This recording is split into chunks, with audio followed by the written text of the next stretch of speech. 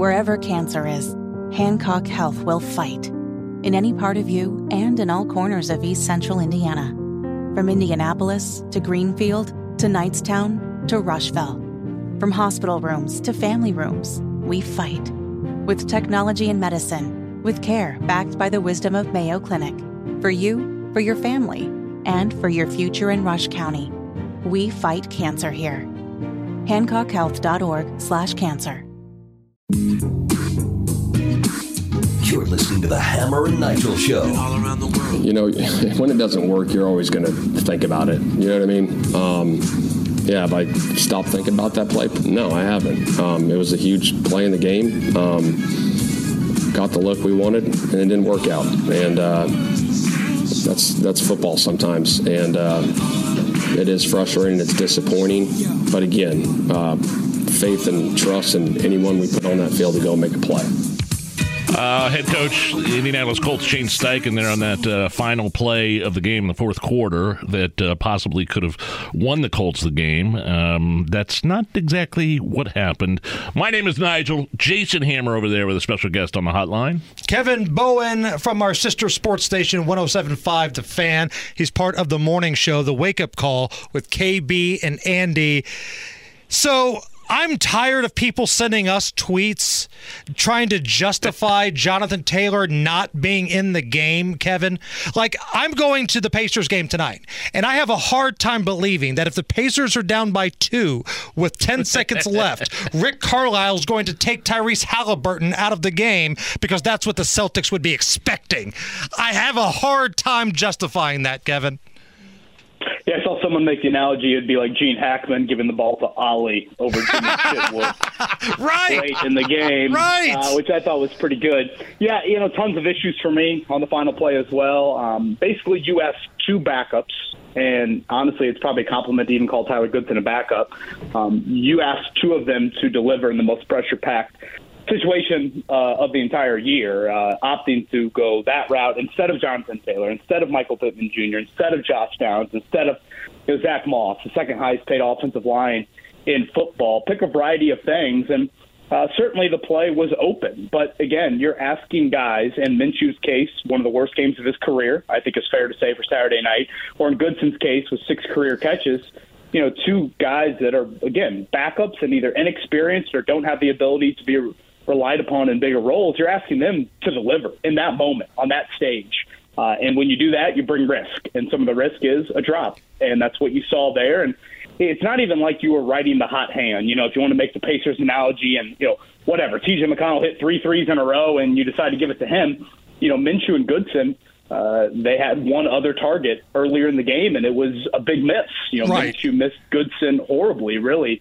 in kind of a similar situation earlier on. So that's where my issues lie on that play. And look, I don't know if having JT in the game, makes a difference or not. Maybe he catches the ball. Maybe he doesn't. Maybe he runs it and gets stuffed. I have no idea. But I could feel better as a fan sleeping at night knowing my best player was in the game. Like, it's one thing to not, give him the ball, but at least have him in the game.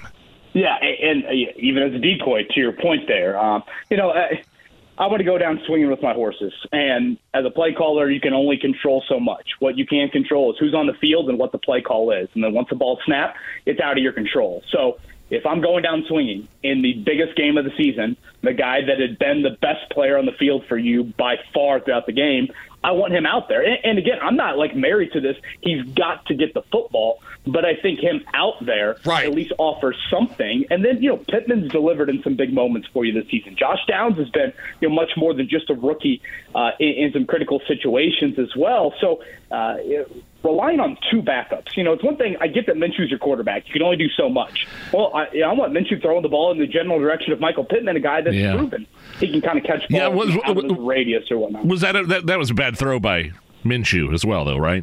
I think so. Seemed like I was a little behind him.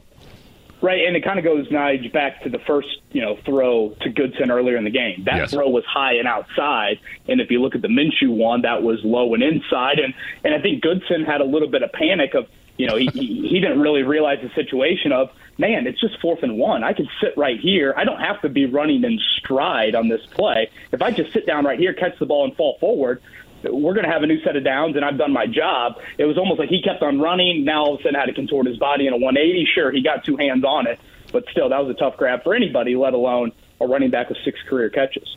So we've done the negative, and now let's try to look at the glass half full. I know it's kind of hard for Colts fans, myself included, to view anything positive here, but it was a rebuilding year with a backup quarterback, and you were one play away from at least having a chance to go to the playoffs and ultimately win the division.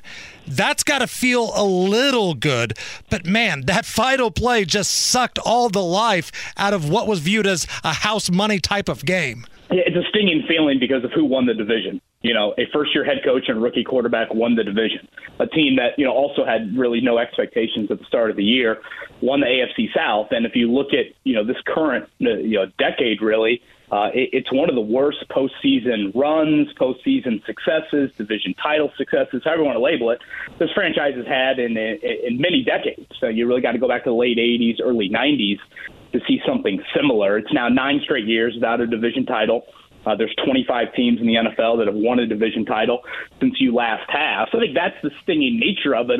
It was sitting there for the taking. It was a home game in your own building against a first-year head coach and a rookie quarterback and a team that had some key injuries in this game.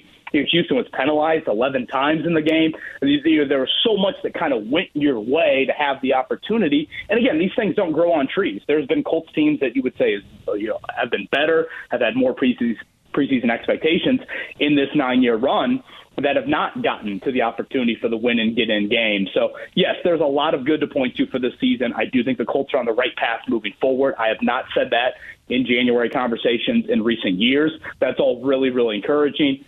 But damn, the sting from Saturday night is real, as it should be. Kevin Bowen from 107.5 The Fan with us. All right, so how does this roster get better? I've been saying for a long time, the Colts have the worst tight end room in the NFL. And it's been this way for the last couple of years. For whatever reason, it feels like Ballard loves athletic guys that play college basketball or have amazing combine workouts, but it's not working. I hate the tight end position. I know the Colts have some needs in other areas. What do you think? Yeah, well, first, I would say they've got some in-house guys they've got to make decisions on. Michael Pittman Jr., Grover Stewart, Kenny Moore, Julian Blackmon. I mean, those are a lot of notable names. I would say all 4 of those guys, I'd put as top 10, 12 guys on your team. It's easily the most kind of notable free agent list in the Ballard era. So I'd start there. On top of tight end and pass catcher just kind of go together for me. I think you need something more, even if you bring back Pittman, whether that is a tight end, whether that is another wideout. I still think you need an edge speed rusher. I didn't like the growth that Kwity Paye showed from a consistent pressure standpoint here in year 3 for him. So I think that is an avenue to explore. And then I think you saw it on Saturday night. Boy, did you miss Julian Blackmon as a safety. And that secondary, I know there's a lot of youth back there, but still, you need a little bit more stabling force at corner, at safety, probably at both of those positions moving forward. So those 3, wideout, pass catcher, tight end, however you want to label it, kind of that speed pass rusher, and then something more in the secondary, I think are all really big keys. Hearing some chatter that Ryan Kelly, who I believe thought about retiring a year ago, also considering retiring again. Do we have any updates on that? I thought Kelly was pretty adamant today in saying no on that and was a little bit kind of uncertain of why that chatter grew. I think, maybe there's a little bit of a, hey, you've been through a lot off the field, multiple concussions on the field. You're nearing 30 years old. Frankly, guys that have played on the offensive side of the ball for the Colts lately, Anthony Castonzo, Jack Doyle, Andrew Luck, have all hung it up kind of around similar ages for different reasons, of course. But Kelly made it, I thought, pretty clear today during locker room cleanout that is not something he has thought about and not something that he wants to explore. And the next name on the list, Gus Bradley. Does he get invited to come back as the defensive coordinator? Yeah, that's one I think you need to look long and hard at replacing him. I know that the personnel might not be, a 5-star restaurant from an ingredient standpoint, but 28th in points allowed against a pretty nondescript quarterback schedule.